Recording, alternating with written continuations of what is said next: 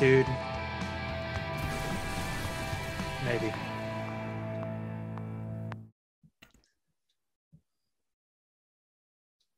Okay, good. All right, dude. I just sent the invite.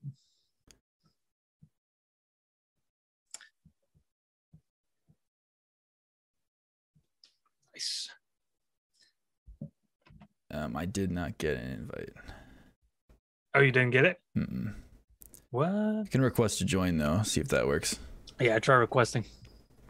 I have requested. I hit accept. It's really gonna do it to us again, dude. Nothing? No. Let me see. The damn Instagram once again. Just says request sent. Yeah, I'm getting it here. All right, let's try it one more time. I may have to redo this live. Yep, we're gonna have to restart it. Daniel comes back for after 2 weeks and just ruins it. You know, flawless. It went flawless. You know, it's James. James's fault. All right, guys, we're gonna exit. I'm gonna come back in, and it'll probably work. This is like third time this has happened, so we're gonna restart the live. We are consummate professionals.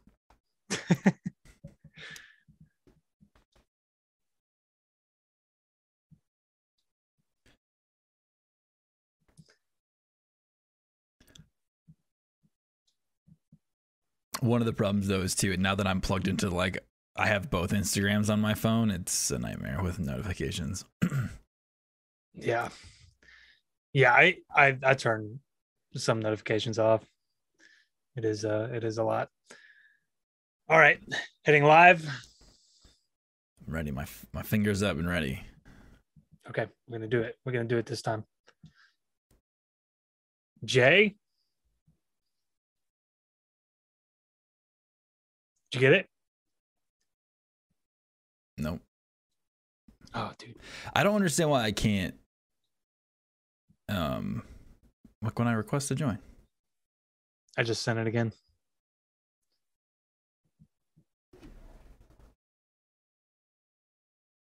Oh, dude. Nightmare show. Let me see. Hold on. I think I got it. I don't know if it's working. What? We got it. Got it. Yeah, it was James's fault, but he figured it out. Yeah, like I said, Nice, you weren't here for nice. 2 weeks. Flawless. It went flawless. So,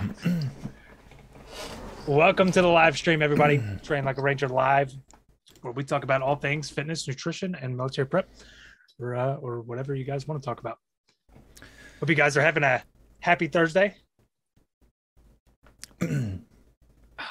coffee at 8:30 at night's a bold move. Dude, I got a baby. All right, I'm gonna be up all night anyway, dude.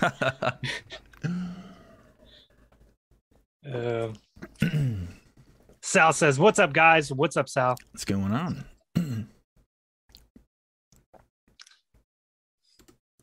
See, make sure everything's good on my end.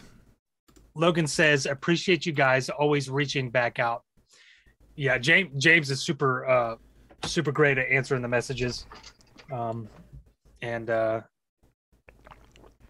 we try to engage with you guys as much as possible. So it's always exciting to see you guys out there crushing it and getting the updates. Continue to send the updates. We love it.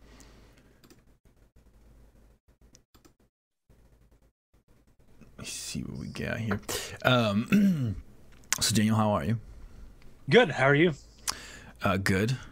You had a very big life change, made me do all the work for a couple weeks, so that was good. You did great. Yeah, I listened to the lives. James is a natural. I'm a little jealous, dude. You got a lot of tempo. I'm starting to feel like James is trying to take over. I mean, I'm not trying to take over. You just stopped showing up. That's on you, not me. I don't. That is fair. That did happen. But yeah, no, the lives went really great. I enjoyed listening to them. It's gonna funny, be back. It's tough. It's tough alone because you there's no break. There's no you can't throw it to someone for a second or gather yourself. So it's tough. It does. Yeah, it does help whenever you're conversating, especially if there's a lull. Which it seemed like you had good tempo, but back when I was first starting and there wasn't as much traffic, waiting for questions to come in. I like just didn't know what to do, didn't know what to talk about. So there was times like I was just sitting there just staring at the phone, like Please, me and these someone say something. whoever's just making eye contact. Yeah. So. Let's see what we got here. We got some stuff rolling in. Let's see. Yeah, I have some older questions too saved, so we can hit those as well. Okay. Kyle says, just got to my duty station in Alaska. What have you heard about Fort Wainwright? Nothing. What about you, James? Fort Wainwright, is that there's two up there. Is Wainwright the airborne where the 25th is? I actually hear really good things about the bases in Alaska. A couple buddies who were stationed there at some points in their career. I have actually a buddy who lives up there. He's from Alaska. So if you like to do outdoor stuff, you'll have a good time out there because there's a ton of hiking and fishing and hunting and all that stuff out there. So if you enjoy that stuff, you're gonna be happy. Fairbanks. Oh yeah, you're in a good spot. Yeah. So as long as you like to do some outdoor stuff, you'll be happy because there's a ton of that to do out there. Oh, good time of year too right now. It's gonna be nice. Nice. Well, yeah, because sometimes it's not nice for a long period of time. It's gonna be a little cold. You'll have to deal with some stuff, but you'll actually get some pretty good winter training out there too. They do a ton of like winter survival training and all that stuff, so that'll go a long way. When I was in Latvia during the winter, we had a couple guys who had been stationed in Alaska do some like impromptu courses and stuff for us out there about how to keep warm and stuff like that. So it'll help you there and wherever you go after that as well. Yeah, you know how guys kind of that's where you get the Arctic tab, right? Up in Alaska, they got a course up there. Yeah, it's like I'm not even actually sure if they still run it as like a real course like that, but yeah, like the winter survival one. Yeah, they got all sorts of tabs, like Ranger guys used to give it a hard time, but the Arctic tab kind of sounds cool. I'm not going to lie. Yeah, agreed. I agree. Nick says Meme Master is back. Yes, Daniel is back. He was almost late though. Throw that out there. Me? I was cutting a little close. Meme Master, I like it. I'll take it, dude. Kanoa Kaichi says, how was life in regiment? And then Nick said, congratulations on being a dad. Thank you. Appreciate it. Yeah, it's super fun. Yeah, Kanoa, that's a long-winded answer, what life was like in regiment.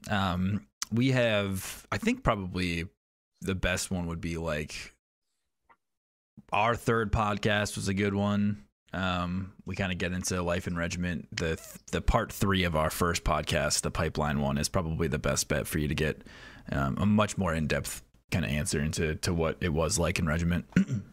Yeah, because that can be an in-depth question. I mean, podcasts I've done with Sam Davil, with you, the part 3, and then what it's like to be a Fort observer. We also touch on that. Yeah.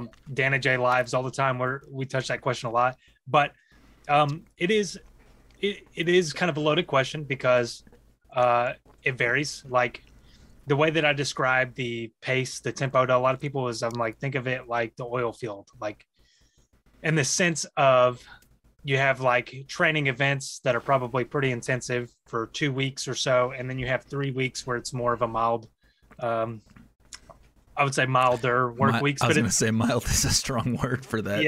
Yeah. Job of surprises, right? That's what I used to call it. So it's kind of hard to have a predictable schedule, but they do make up for it. Like we got a lot more 4-day weekends than any other, let's say, unit in the military and things like that. So they do try to cut guys a break, work hard, play hard type thing. But it's work. I mean, when you go there, it's work. Yeah, and there's in on top of the 4-day weekends, there are some half days in there too. Like there'll be days where nothing's going on, and they'll be like, okay, hey, we're gonna cut you guys loose. We don't have anything happening right now. So that was actually one of my biggest issues when I first got to the 82nd after leaving regiment. Was that's not always a thing. Some leadership thinks that like you work until 5 o'clock in the evening, no matter what. And I actually had one first sergeant one time tell me, he said, oh, well, you're just going to, that's essentially, if you're not going to be here for work, you're essentially defrauding the taxpayers. And I was like, yeah, but what happens when I'm out in the field for 3 weeks and I don't get to go home? I think there's a little bit of play there in my hours. Yeah. But yeah, so that was one thing that regiment did. Not always. There was some days where you're sitting around kind of waiting to wait around. But there's a lot of times where if nothing's happening and there's nothing on the horizon to be done or get done later on, that there are days you'll get to go home early. Just keep your phones on you, that kind of thing like that. So they do try to get you back on the back end as much as they can. They make all of us phone addicts. That's what it is. Yeah. So I'll describe 2 days to you, and this will wrap everything up in a nutshell. When I was a private, when I first came on to the team, they had just gotten back from a deployment. Things had they were kind of taking it a little easier because they just got back from a deployment, and they said, I came in for PT, I got zonked, right? That's where they send you off. You don't even do the PT. They sent me off. I went and had breakfast. I came back in at 9 o'clock and they said, we got nothing, go home for the rest of the day. So I essentially did nothing that day. So that's 1 day as a private. Now let me tell you a day as a sergeant, all right? 2 days in comparison. I come in thinking it's going to be a lighter day. Didn't think that there was anything going on. Let me add, I had 2 months left in the military. And guy came in and said, hey, pack a bag for 3 days. We need you to go be OC, right? We need you to go like help with the range stuff. And I said, okay. So I packed a bag and I was gone for 3 days, right? Like skip all my plans. I had to tell, my now wife, like, hey, scratch what we had going on, because I'm out for 3 days. And it was just like that. Like I had like, I think 2 hours to pack a bag, go get lunch, and then I was off. Dude, OC detail is always the worst, and it's always random like that. It just kind of happens because they need OCs, but no one wants to give up their guys that they need for these ranges or training events or anything. So it's always the guys who are like about to get out, they just can't do stuff, and so they always just like randomly pull those guys. They're like, oh, I have some appointments. No, I don't care. Yeah, you're an OC now. Yeah, they're at the end. I've never pulled so many staff duty shifts in my life. I was like, man, tell me how you really feel, dude. Yeah, and then sometimes like the days they'll let you off early. It's pretty. Sometimes we'll do, like in my company, we would do like we would go out to play volleyball or do something that's kind of like a team building exercise as well. So it's up and down. It's a roller coaster for sure. Yeah, roller coaster, job of surprises for sure. Yeah, but it is great. Like like I said, great training experiences. Great. Whenever guys play, they play hard. Guys have a good time. Lots of memories. So yeah, work hard, play hard for sure. Work hard, play hard. Yeah. Josh Nix says, "Yo, what's going on, Josh?" Do you have a question on your end? Because he has one too. I do. Okay. Kyle says, ROTC cadet, what can I do now to train to become a ranger? Well, there's several things. Gathering information is always good. So getting some studying in and relevant topics. And, also as far as physical activity goes, we got all sorts of programs for that kind of stuff. A lot of advice. We got a lot of podcasts and information there. Me and James actually, we're talking, we got a plan for land nav. It's going to be a big project, but we get that question all the time. Like, how do I prep for land nav? We're going to actually provide a section on the website, going to be free, at least initially. And we're going to provide all that information. It's going to be a pretty comprehensive course. So we try to provide some information for you guys to do feel ready in certain categories, but definitely with the physical prep, we got that down. We got programs for that. The ones I like to recommend the most is the advanced prep program and the warrior program. Yeah, I mean, that's, long story short, that's a good answer. If you're ROTC though, I assume that means you're planning to go in as an officer. So just keep in mind that the track to get to regiment is a little bit different for you. But the best advice I can give you going into the military as an officer, especially one that wants to get a regiment, is you don't ever think you have any idea what's going on. Like, don't ever think you know better than someone because you're an officer, because like these NCOs have been in regiment for like 12 years. You're gonna need to learn as much as you can from your enlist, like the NCOs and stuff when you get there. At your first unit and beyond, always just try to learn as much as possible. Don't be one of those officers that falls into a trap that thinks that they know better than everybody. You're always going to be trying to learn, just like every other enlisted soldier and everything like that. So just try to learn as much as you can at ROTC too. That'll help you out a lot with just kind of knowing and understanding parts of the military that definitely some of these guys going straight into basic won't get. Because you'll actually have hands-on practice at the range and land nav and all that stuff. So just try to just drive all of that into your head as much as you can at ROTC.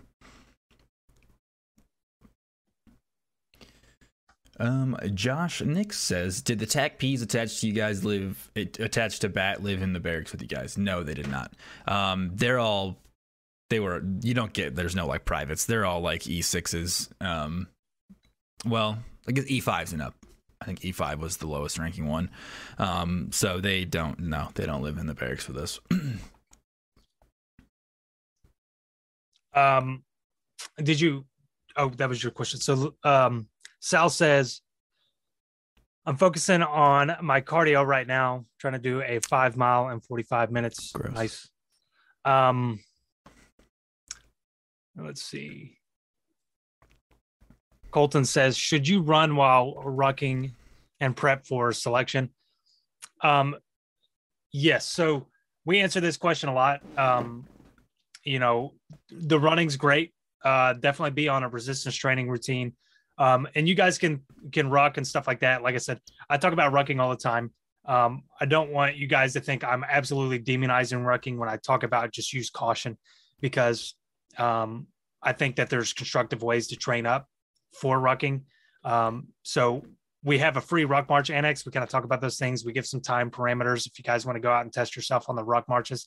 One thing that I caution with ruck marching, if you don't have a good foundation, is you just need to pay attention, because rucking in excess, especially for guys who are, their bodies aren't, they don't have a good foundation, they're underdeveloped. It's a lot of, it can be impact on top of improper posture and can kind of be hard on the joints. So we like to promote more focus on the resistance training, more focus on the cardio parameters, and then go out there and test yourself with a ruck. Probably you can do like every 2 weeks or so, get a feel for it and stuff like that. But I know some programs, they program specifically for rucking on a like daily to every other day basis. I wouldn't recommend that.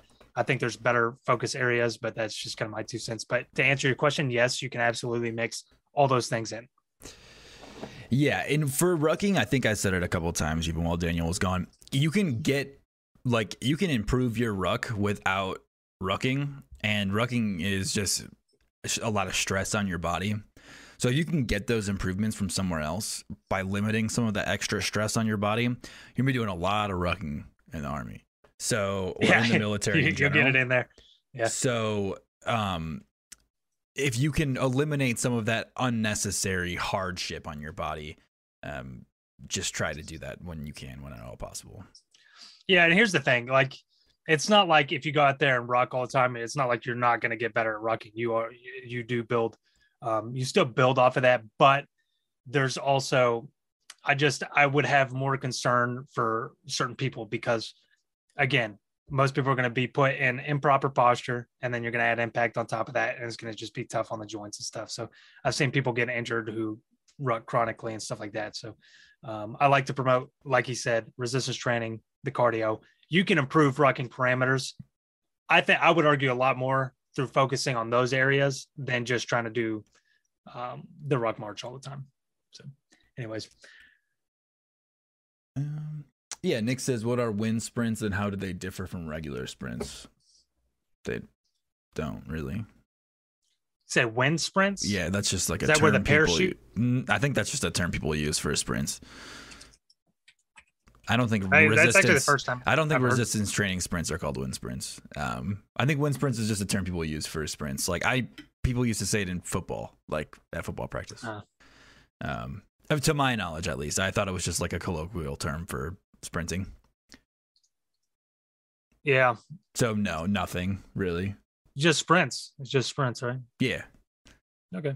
Well, unless I'm mistaken, and I could be. It happens. Not often, but. It's the first time I've heard that term, but I'll check that out. Oh, really? Yeah, I used to hear it when I played sports and stuff. Like, you'd be run wind sprints all practice if we do something wrong or whatever. Oh. Kyle says, yeah, I feel like my cardio is physically my worst aspect, so always need to work on that. Yeah, a lot of people struggle with the cardio parameters. A lot of that too.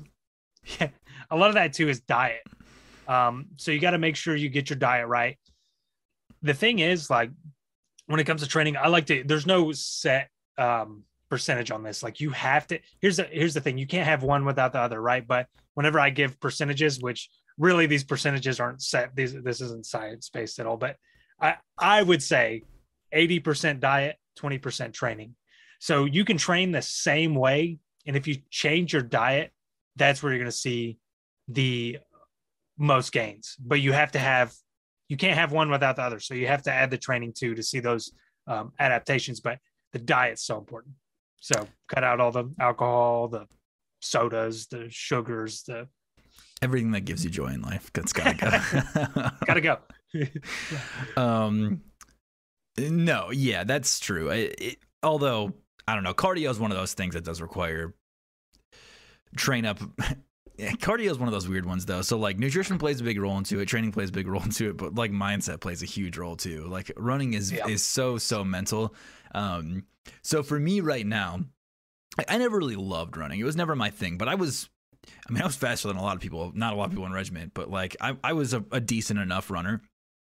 But like now, for example, I'm the worst runner because if it's raining outside or it's cold, like I'm not going outside to run. It's not going to happen because I was in the Army for 7 years and I used to have to go outside when it was cold and snowy and rainy and wet. And I'm not going to do it anymore. I have the option to not go outside and run in the rain. So I don't. So I've had a tough time during the winter. So I pick it up during the like spring and summer months. But it's so mental because like even if I do get outside to run in the rain, it's going to be a bad run because I'm just going to be not enjoying myself trying to do this run. See, I'm opposite. So I became a super advocate and lover of sprints, which I never thought that would grow on me, but it's like you said, it kind of grows on you. So like I went out there the first time I went to do sprints, like first of all, you have to have an adaptation of your muscle fibers and all the, the biological things that happen whenever you train a certain way. But that takes a little bit of time, right? But also it's like you said, the mental, going out there and learning to like the sprints, the way it made me feel and stuff like that. That was something that I didn't have at first. The first time I tried to run sprints, it's like I couldn't push to a certain thing. And then later, as you train a certain way, you grow to like it. We talk about this in training all the time. There's certain guys who don't like certain things. Maybe they don't like leg day. Maybe they don't like some people. I don't hear this a lot, but maybe they don't like upper body day or something. I would say make those priority in the week. Make those first, and learn to like those things. You kind of got to put yourself in those situations and train your brain. So you'll also find when you're in the Army too, like especially as a private, you're going to hate it because you're not choosing to do wind sprint. Like you're not choosing to do sprints in the morning. Someone else is choosing that for you. So it just makes it so much harder when you're like, I don't want to do this right now. Like this man wants to do this right now. I don't want to do this. So there's a lot of mental that goes into that stuff. It's funny because the motivation changes whenever you're the guy calling the shots. So like if somebody's calling them for you, right? Going at you, like you said, going to run in the rain. I'm like, why are we running in the rain? If you're the subordinate, you're like, why are we running in the rain? I don't want to do this, right? But then whenever it's my turn to lead PT and I saw it was raining outside, I'm like, F these guys, dude. Yeah. I'm going to take them out in the rain. You just feed off that negative energy coming from them. You feel their sadness and you're like, but that's kind of a joke. But really, I mean, there is it is different. No, it absolutely happens because you'll have that's like when you're in regiment or you're in RASP and they're running PT for you. They just thrive, like those cadre thrive off of just making you hate your life in the morning. They thrive on it. So even if like that's not something they would normally do or they don't really like it either, it just gives them so much extra energy to just be making you do that and just making you guys suffer. It's absurd. There's a motivation through that. Yeah. Putting guys through the ringer and stuff. And it's almost, you almost get competitive with it, but especially when you're calling the shots, like you do so. When you're under it, you're like, why are these guys doing this? But once you get in that position, you start to get it. And you'll notice like when you're in that position, you'll mostly gravitate towards things that you're good at too. So yeah. Like one guy we know in running, right? Long distance running. Yeah, way too much. I don't even know whose question it is. I think it's might me. As well be yours. I think it's me. Oh man, I think I gotta scroll up. All right, so Josh said, I'm going to ask a new question. Either one of you used the I'm a Ranger pickup line, and did it work? I got a funny story about this, actually. Honestly, John, I will be honest with you. Okay, here's a piece of advice for all you guys going to regiment. If that line works, you need to not run. Yeah, you need to get out of there. That's the best advice I can give you. If that line works, leave. Go. She'll probably drive you to the barracks. Like there's stories about it's not That's I got a really funny story about that. So the first time I got to Savannah, we were in processing at Stewart, right? We were going through the in processing. So I actually wasn't even at the unit yet, right? But we go out. It was me and Davis and I don't know. Usually we're so good about not dropping names, and you just immediately just dime down. Davis is way out. He's way out. He's good. But all these guys, I think Sherwood was there and some other guys. But we go out. I don't know why I'm using their last name, by the way. But we go out, and we're at a bar, and I was hitting it off with the lady, right? And we're talking, and I'm thinking like, we're hitting it way off, right? And so I'm like, okay, here we go. Here's the stamp of approval right here. She says, when she asked me like, what do you do? And I was like, oh, cat's in the bag, right? And I said, I'm a Ranger. She said, okay, bye. And she literally walked off. That was it. It was going so well that entire time. We talked for probably 10 minutes, dude. 10 minutes. And I said that, and she literally just said, okay, bye. And she was out. Yeah, I mean, that's obviously the flip side of the coin. But if that line works, you need to get out of there. but it depends. No, a lot of people do admire it. Well, but also, my big tip for you guys going out to meet people is just be a normal human being. Yeah, Daniel had some struggles with that when he was young. So yeah, I was a nightmare. Yeah. So one thing that I tell people, and is really just like, you can be a Ranger, you can be in the Army, but like, if that's your only personality trait, like, you need to find something else to like be a human being. Like, that can't be all you are. You got to find some other things that are interesting to you, some other hobbies and things like that. Your whole personality can't be built around, I'm a Ranger in the Army. Yeah. Well, think about what somebody wants in a companion too. They want somebody with job security, the service aspect. A lot of people like that. And then, but also they want you to be like stable.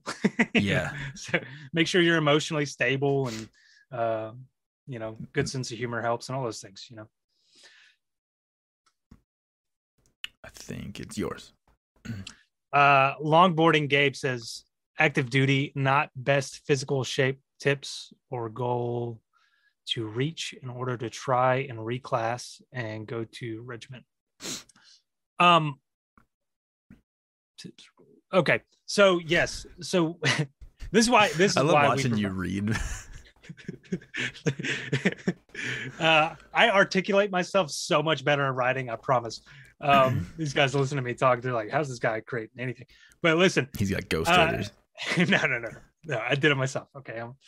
But that's why we create the program. So seriously, we outline goals, we set parameters, and that's kind of that's what we have. But to answer your question, whether you choose to get a program or not, really just focusing on physical preparedness brings mental preparedness. Also, any other things that you feel that you are concerned, like this would make me anxious, try to get better at those things.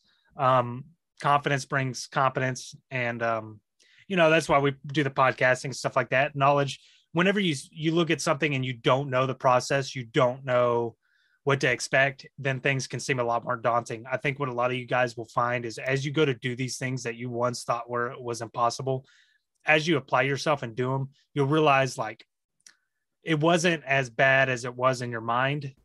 Sometimes it is. Okay, we say that, but I'm going to be honest with you. Your body and your brain, it does this thing where it does try to block out trauma.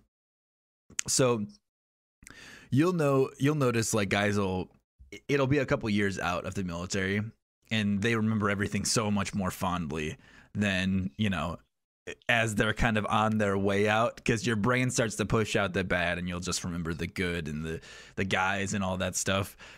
It's hard. And anybody who's saying it's easy after the fact is just blocking out the hard parts. So it's definitely going to be hard.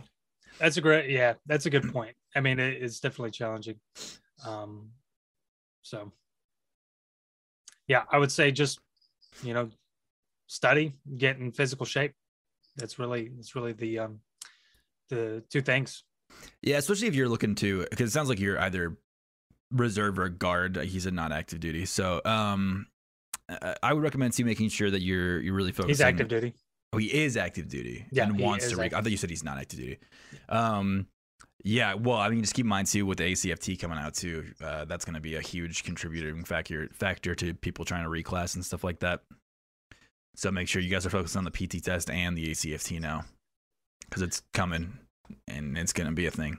I know we got to get pretty versed on that. We started doing some research on it and stuff. So, yeah, those parameters, all those things are in the current programs, those parameters, but we may even do like a separate annex, maybe like ACFT specific, because I know that way people understand what is exactly on the ACFT and they can test that. So we'll look to release something like that too. Yeah, maybe like some supplementary exercises too, because like I know I don't really know what like the overhead ball throw is. We'll have to figure something out. I know what they're trying to do. Some of that stuff's weird. I'm like, yeah, like why is that test like that? But the Army always does everything to the T, dude. They always do everything. That's for sure. They do all the things. Like the ACU, the best camouflage pattern of all time, dude. Okay, that's not true. The Air Force had one at one point that was pretty rough. It's like that similar color, dude. Yeah. Is that the one you're talking about? Yeah. One of the guys has a picture of like laying on his like grandmother's couch and blending. Finally found something that camouflaged with. Is it me? It's me. Okay, that's right, because we did the active duty. Yeah. Josh Nick says, I asked this last week when Dan wasn't here. LCAN versus ACOG versus EOTech versus Aimpoint. Which one do you prefer? Congrats on the baby, BTW. Thank you. Appreciate that. I had an LCAN whenever I was in. I liked it. What was the ones he was? LCAN, ACOG, EOTech versus Aimpoint. Yeah. LCAN versus ACOG versus EOTech versus Aimpoint. I said I like the ACOG because it's easy to spot and stuff with an ACOG for like 13 Fox stuff. Yeah, and I had that feeling with the LCAN too, because you could change the zoom. Yeah, the magnification. Yep.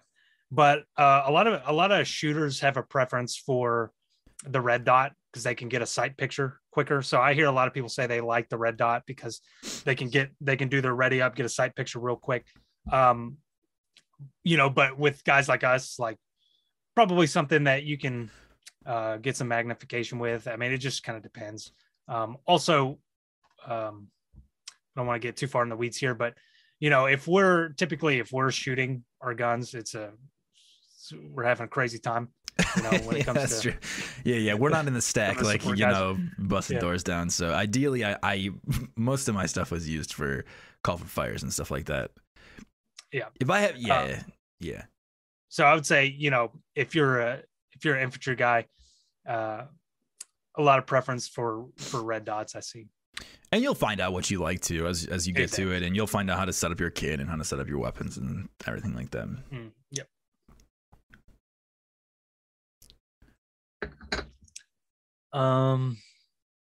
Beck says, okay, I didn't say his full thing. Okay, good.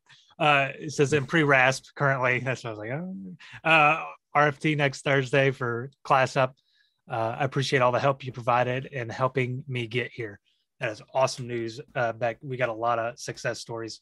And we got to get better about posting them to the website too, because we've gotten more since the ones we've posted. It's been great traffic. We've become the RASP guys. It's cool how things develop, dude. So you're the RASP guy. I'm just like the cool guy that hangs out around. Right, the Robin to Batman, right? Like I said, if I'm Robin, you're Alfred. So it depends on which way you. Or as who's the one who always gives me a hard time? Thomas, Penguin. He's like, I'd be Penguin, right? Because apparently to him I'm 3 feet tall. Yeah. But well, that's to everybody who sees you. It's not. No, don't listen to this guy. I'm average height. Back to answer your question. RFT next Thursday for class up. So that's not a question. He was just telling us. Good luck. Congratulations. Get out there and kill it. Yeah, heck yeah, man. Awesome. Keep us posted. All right, Tony, it's on you. All right. Nick says he remembers watching our stuff back in the trilogy, quality stuff. I appreciate that. Yeah, definitely check that out, Kanoa. That's a good one. We talk about the whole pipeline through RASP and everything, and then being in regiment. And there's a couple other ones, like you said, Sam Davil, Corey Flynn, about actual time in regiment as well. Gets you a little bit of a broader spectrum between a couple of different MOSs. Yeah, that one with Sam Davil's actually really good. We hit like a solid section that'd be good for military prep guys. Now you got to keep in mind, whenever I first started doing podcasting, I hadn't quite figured out my target audience or what exactly I was doing with podcasting. I just knew I wanted to talk about stuff. So there may be some stuff in there that's just kind of like us just chatting it up, which you might like listening to. Just know that stuff's in there. Sam also talks about his book. I think it's pretty awesome. He's like an actor, wrote a book. So check out his book and stuff like that if you want to. But yeah, we talk about the infantry stuff. So guys who are infantry, looking to be infantrymen, we go over all that. So that's a good podcast too. Josh Nick says, when you guys are off work, do you all hang out together or do you try to get away from each other for a bit? I assume it means in regiment and not me and you, but yeah, in regiment, everyone, like all the guys hang out. It depends on who's around you and your company and stuff like that. Like some people have a little bit more friction or don't have the same hobbies as other people. But like in my company, which is the company that Daniel ended up in before he got out, we did all the stuff together. Like I said, like we still do stuff together, like and meet up and drive to see people and yeah, I mean, there's some days like, MLATs and stuff where I'm like, you need to all leave me alone for a day because I'm tired. I'm just going to watch some Netflix and be in my bed or on my couch. And if you come in to get me for anything other than maybe going to the defect to get some food, I'm not going to open my door. Yeah. Yeah. So the question was, do all the guys hang out? Is that what it was? Yeah. Yeah. He says, when you guys are off work, do you all hang out together or do you try to get away from each other for a bit? Yeah. So like exactly in my first company, a lot of guys were older. Like I came in, I was fresh 19. Okay. So these guys were all in their 30s, early 30s, late 20s. Right. So didn't really mesh with a lot of guys on that team. So I would say with that one, it didn't feel as tight knit, but after I went to Ranger School, I changed companies. I got in with you guys. You guys were super tight knit. So sometimes it kind of depends on, but I'd say for the most part, yes, you're going to hang out with guys outside of work. And even though I wasn't as tight knit with some of the guys on that particular team when I first started, I still hung out with you and I other was gonna guys say, outside. yeah. We still found a network. I hung out with mortar guys. Like there's a mortar crew I hung out with. Mortar barracks, good times. The mortar barracks, always a wild time, dude. I always enjoy going over there, though, just watching what went down, dude. Yeah, it's a time. It's a time. But yeah. So, yes, yeah. But obviously, like, there's no shame in like having to decompress a little bit sometimes. Like people do that, no big deal. Like, yeah. But for the most part, like main doors open, dudes coming in, grab a beer. If we're drinking, people will walk in, grab a beer in the fridge, hang out. Yeah, especially in the barracks. I mean, you're around all the guys all the time. So absolutely, it's definitely a solid brotherhood going on. It is. Yeah. And, you know, some guys need their, like you said, some personal time. So sometimes like you can, you know, have time to yourself and stuff like that. You know, I would say for the most part, though, guys are hanging out and stuff like that. But if you want to get away for a little bit, you know, and you got time off work, then you can go get away. Sal says, my recruiter said they're all out of option 40. So I'm going 11X. Any tips on volunteering at AIT or OSIT? Yeah, I hear a lot of recruiters saying that. And I did a full podcast with a recruiter. So before, I don't know if you've signed the contract. If you did, no biggie. Yes, you can volunteer at OSIT. It'll be OSIT for you. It's never 100% guarantee, but for the most part, those guys are usually there. And what I would say is when they come up, don't hesitate. Jump on it whenever they come up to talk. Cause some guys get intimidated or something, you know, the Rangers come there, they got all their pins and patches and they're pretty intimidating, to be fair. The guys they send are usually pretty intimidating guys. Right. So you may not even want to go talk to them, right. If you're new or something, but, hop up and go volunteer. You'll be glad you did. So that's what I would say. If you can get an option if you can get airborne in your contract too, that helps and goes a long way. Cause then you have just like an extra third step where there's probably going to be a Ranger recruiter. At airborne. Yeah. Because and the one at airborne, he was scary. The dude was that like guy was scary. 7 feet tall, probably like 250. He was huge. Just towered over us. His last name was Bear. Yeah. And he looked like a bear. Yeah. He was huge. I mean, he was literally like 6'7". Yeah, he was a monster. He was terrifying. Luckily, I had already volunteered because if I had to talk to him about it, I might not have done it. But yeah, so for 11X, yeah, you should be able, as long as your scores are up, they're going to look at your scores through basic and stuff like that for your PT tests and stuff. So make sure those are over 270. That's going to be a contributing factor. For sure. So make sure when you get there, you going in now, you get some training in, make sure your PT score is going to be above a 270. Because if it's not, they won't let you. Yep. And I tell people that all the time. I'm like, be prepared before you go. You'll feel so much more mentally secure if you do that. Again, physical confidence brings mental confidence. Yes, that is ultimately my advice. Aiden says, can I still be a Ranger with flat feet? Yes, I'm flat-footed. I'm working on improving my arch because I have shin splints at the moment.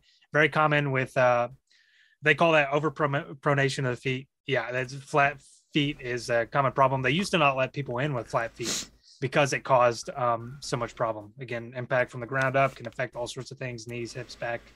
So you can get good arch support though. So that's something I've always done. I actually had orthotics for a little bit because I was having pain in my back and hips and, you know, all my joints, essentially all the ones I just listed. So I got on some good solid orthotics, like they custom fitted them to me and it fixed a lot of my issues. Now I still got flat feet, so I don't have those same arches. I just go get arch support from the store now. They wear out over time, but just keep finding arch support and, you know, do what you can. But no, it's not going to be like, yes, you can absolutely be a Ranger. Yeah. It's not going to stop you. Yeah. As long as it doesn't stop you from doing it, then you're fine. Usually, yeah, MEPS isn't going to, it'll be fine. Although that does change as recruiting things change. So be careful. You know, sometimes they may not let you in down the road if nothing's been going on for a while and they're cutting down. Yeah. Matthew Maldonado says, do any guys in regiment have a college education? Well, yeah, all the officers do. And then most of the NCOs have had some kind of college education by the time they're senior enlisted. When I was in my company, we got up E4 who had a bachelor's degree. A bunch of guys do it. You'll see guys too, especially the older guys. Usually they're like 32 going through RASP. They usually have degrees and we're doing some other job for a while. You'll see a lot of EMTs and stuff like that with degrees. And yeah, a bunch of guys have it. It's pretty common. Much more common than the conventional side for sure. Yeah. Yep. Kyler says, what's the progression of a 13 Fox after they make it to battalion? So a good podcast for you would be the what it's like to be a forward observer on the YouTube. That's a good one for you to check out because we kind of talk about some of those things. There's certain things like I don't want to go too far in the weeds with it just because we might be dabbling in other areas, but something that we cover all the time is whenever you are an FO, you can work all the way up to become a JTAC. So, you know, that is a cool thing as part of kind of like the end goal of that progression. Yes. Josh Nick says, do you guys not get bored eating clean? Some days it's very easy and others I have strong cravings. Any tips on avoiding cravings? So funny, Josh Nix. You guys are going to hate me. No, I don't get bored eating clean.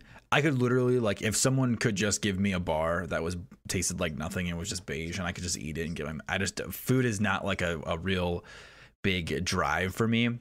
So like, for example, right now I have like made my meal plan. I literally eat the same breakfast and I eat the same lunch. I eat the same snack after lunch. I eat a slightly different dinner and eat the same snack after dinner. So I eat almost the same thing every single day that I wake up and live my life. I just like food is not like a huge thing for me personally that I really, really need or want. Sometimes I don't keep anything in the house really that's going to be like too much of a craving thing either. So like unless I'm out somewhere specifically and see something, I'm like, oh, that kind of looks good. But even still, food is not not like a driving force for me. So I don't have a problem eating clean. Yeah, at all. I don't know. I know it's like such an annoying thing to say, but I just like I could eat the same meal every day for each meal, the same food. I just don't care. So food is my weakness. One of them. It's not, I love food. So, you know, I'm bad about eating out and stuff like that. Like, but what I will say is I got on a long stint of super hyper clean eating. I cut out all alcohol. I didn't drink any soda. The only other thing that I drank other than water was coffee. And I didn't even put creamer in it. No sugar, no creamer. And so I did that for a long time. I would eat a lot of greens and stuff like that. And because of the way it made me feel, how good it made me feel, I ate like that for a long time. But eventually, that started to burn out. So I would say recently, I was actually just talking to Tony. I was like, the dad bod's real, right? So in the past, what, like 4 months, I've put on like 20 pounds, but a lot of it's muscle. I'm not like over here just like pouring out of my shirt or anything, but a little bit more. That's of a power. That's why he keeps the camera up here, just up here, so you can't see too much, John. No, listen, I'm still in good shape, but I started relaxing the way that I ate a lot, put on a lot of, I would say good weight, because for a long time, I probably sat under the 10% body fat range because I was so hyper acute to what I was eating. Like, so yeah, I will say there's a burnout with that. And so it's been hard to kind of get back to, I'm looking to start competing again. So it's going to be hard to get back to some of that stricter eating. I was joking. I'm like, I'm going to have to go up a weight class because I don't know if I can get down 20 pounds from here, dude. But yeah, so what I will say for a lot of you guys is don't be afraid to throw in a cheat day. All that, just to say this. Don't be afraid to throw in a cheat day. Even I do cheat days. Like, yeah, got to. Just because, yeah, that's like important. I mean, but also it depends on how you're eating clean too. Like, if you're doing a TLR warrior program and you're only eating clean for 1,500 calories, like that's not enough either sometimes. So like make sure that you're also taking in enough food. And enough of those macronutrients and stuff. Like you just need them because you're gonna feel like I remember I was cutting because I was in COVID got me pretty out of shape. So I was cutting and there's a couple of days where I was in the gym and I was like, man, I didn't have enough calories like the last 2 days. Like I'm like tired. It's hard for me to move these weights right now. So it's counterproductive too. So keep that in mind that, you know, there is a good happy medium.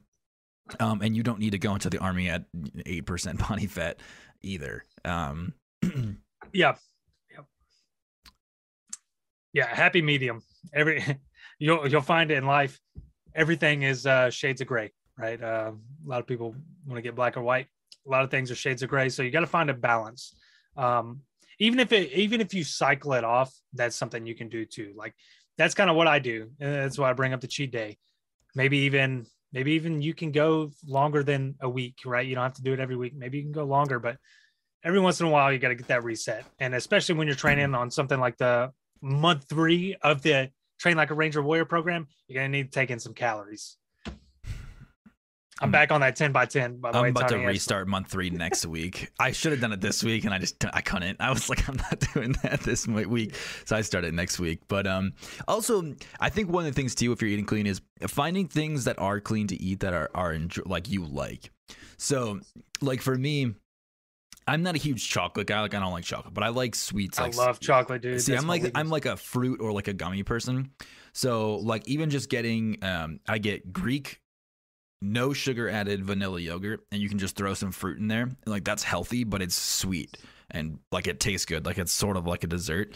So like those things like that help too, where you can find some of those things that are like good for you to eat still and good. So just finding, you know, what kind of helps you push through some of those, you know, when it gets tough. Yeah. Chris says, "Hey, homos." What's up, Chris? Good to see you, dude. Chris, consistent shooting, guys. Go check out his Instagram page. Always great stuff. Savage Mentality says, "What's the farthest distance ruck when you're in regiment?" I'm a Fort Observer at 25th ID and rucked 14 miles and 2 hours and 50 minutes. That's pretty good. But it killed me. So for 14 miles and 2 hours, 50 minutes, you're definitely within the window you need to be. I used to do my 12 mile in about 2.5 hours. That was kind of where I was at. I don't know. You remember what you did yours in? My best or what I did it in like normally? You could say normally, but what's your best too? I guess you can 212 is my best. But I sort of floated around the 240 mark. Cause I could comfortably ruck it at 240 and it wasn't like hard for me to do. So I could comfortably do it in 240. I had my pace pretty well counted out. The only time I really ever pushed it was when I was like competing for something. So like I know in Bragg at one point I did best fist and there was a ruck involved in one of the best fists. So I really booked it then. But for the most part, I just did like 240 and I would just keep it at around 240 whenever I did it. Yeah. So to answer your question, Savage, 12 miles, I mean, 12 miles is what you're going to test off of for time. But when it comes to Ranger operations, there's going to be days where you run way farther than that. So many kilometers. Break and brush through the woods. I mean, we did a what's the translation? 30 kilometers through the woods. Was that to miles? 18. Yeah, so 18.6 miles. I remember we did that. Man, that was in my head. That was pretty good. Yeah. Yeah, that was just one of those things where the commander was like, let's do a Ranger school op. Yeah, so 18.6 miles through the woods, thick woods, like swamp area, woods, breaking brush. Sometimes like you're just like so much just crap in front of you, like this, especially for the point guys. Like, oh man. But yeah, so that's a little fun. So there is stuff like that, but when it comes to road marches and time, 12 miles is usually where you're going to be I'm just having flashbacks to training events that are just miserable. So EM says, how was land nav at Ranger School? Tips, question mark? Yeah, again, dude, we're building so I'll double down on this. We're building something for that now. It's not public yet, but we've started. Right now I'm in the collecting phase. I'm collecting some info and building like an outline of what I want to provide. So what I'm thinking, and this is subject to change, we'll announce it, but what I'm thinking is we have sections, and it'll be like a course. So we have sections, I'll add some quizzes, and I may even be able to put some videos in there. So there may be like a reading portion, video, quiz, and we have different sections. It's going to be a big project. It's easily going to be bigger than the TLR Warrior program or any other project that we've created. So it's gonna take some time. It may be something that we release in chunks. Maybe we just do the reading portion first, and then we'll update. Like, hey, we added the videos. Hey, we added the quizzes. Hey, me and James found we'll talk about this publicly because I should have talked to you about this offline. But we found a land nav simulation. Did you actually go through that? Was that I lost like 3 hours of that thing, dude. I was pretty good. Yeah, it takes a little bit to get the controls down, but it's pretty good. We found a simulator, and we're going to tie that in. Obviously, it's somebody else's simulator, so we'll give them all the credits and things. But we'll get the link on that'll kind of be like the last check the block thing. So we'll have our sections, our lessons, and then hey, go test yourself and through this simulator. So there's all sorts of cool resources. What we're good at is pulling in all this information that gets buried in jargon and nomenclature, and we make it easy to understand. So you see that all the time.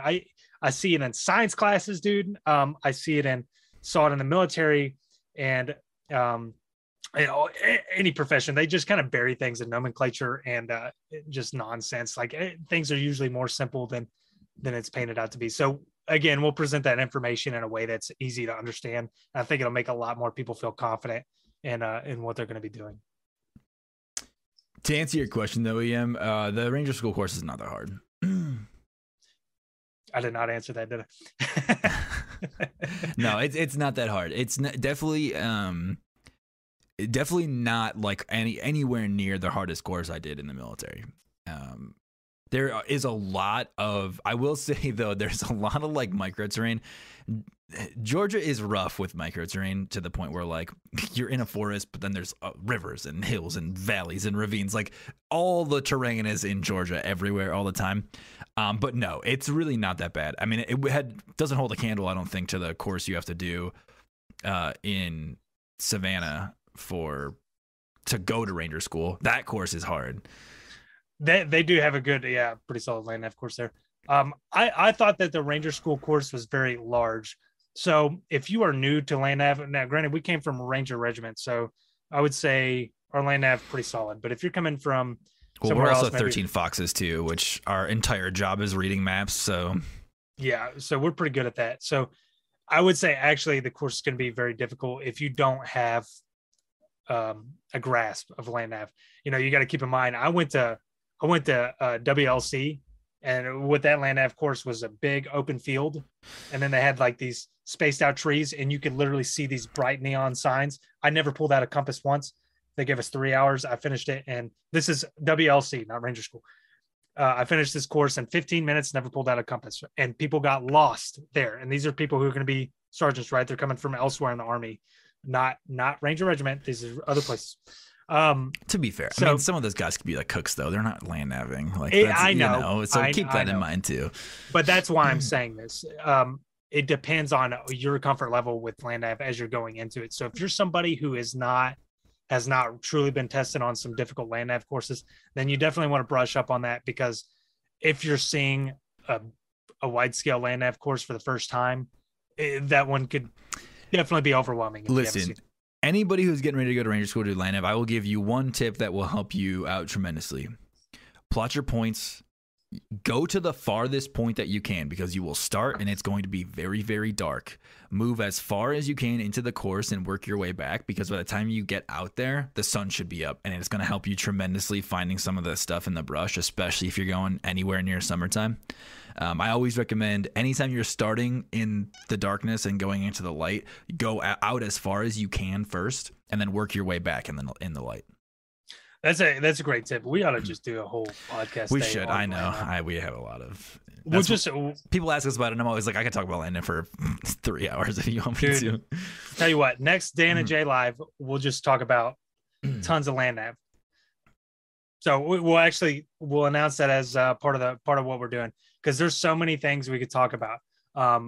It's definitely having a game plan for how you're going to attack your points. That's very important. So I like that you said that, going out, working your way back in is definitely something you can do. Also, any point that you're going for, identify terrain features, if they're there, setting a check mark point, and then checking a backstop where you can identify I went too far. You're right? Because it's of course. Yeah. So if you get off course, it's not like it doesn't happen, right? There's things like angle of declination. Also, like, you're never going to walk in a perfectly straight path. Like, so as you're doing your pace count, you're walking, even though you're shooting your compass on a regular basis, it's easy to veer off. So, kind of reassessing where you are is going to be an important key in land nav. We can talk about all sorts of things. So that's actually a really good idea. We'll do it next live. And then also we'll develop that land nav course. So, yeah, it's a good idea. Just keep in mind, we got like no time, a minute or two left before we start getting kicked off stuff. Yeah. So anything on your end, and then we can end it. Oh, I gotta pick only one. Oh man, I'm so sorry, guys. I know. I got a whole list. We ended up having a whole list here. This is a good one. YouTube account says, is it only the combat MOSs and regiment that get corrective training as new guys, or is it everyone? It is absolutely 112% everybody. It doesn't matter if you're a combat MOS or not. I mean, I've been in the S1, like the paperwork guys, and they're getting corrective training for some messed up paperwork. Everyone. Doesn't matter what you do. It doesn't matter where you go. Absolutely everyone is getting corrective training. That's the culture. Yeah. Yeah. It's absolutely everyone. Yeah. Cooks, parachute riggers, mechanics, S1, MI, all of it. Everyone. For sure, everyone. Yep. You got anything on your end? I think we can end it there. A lot we can talk about on the next live stream. Again, we'll announce that publicly, but we'll go deep in the land nav. And if we have excess time, we hit a bunch of points, then we can get into some other questions. But again, we always answer messages. So if you guys shoot some messages, we can answer there, or just join us on the next lives and we'll address you. But thank you so much for tuning in. Be sure to check out trainlikearanger.com, where we have workout programs, nutrition programs, merchant apparel, and as always, much, much more on the agenda. Thank you guys for tuning in, and remember to train to your utmost potential like a ranger. Have a good weekend, guys. See you guys.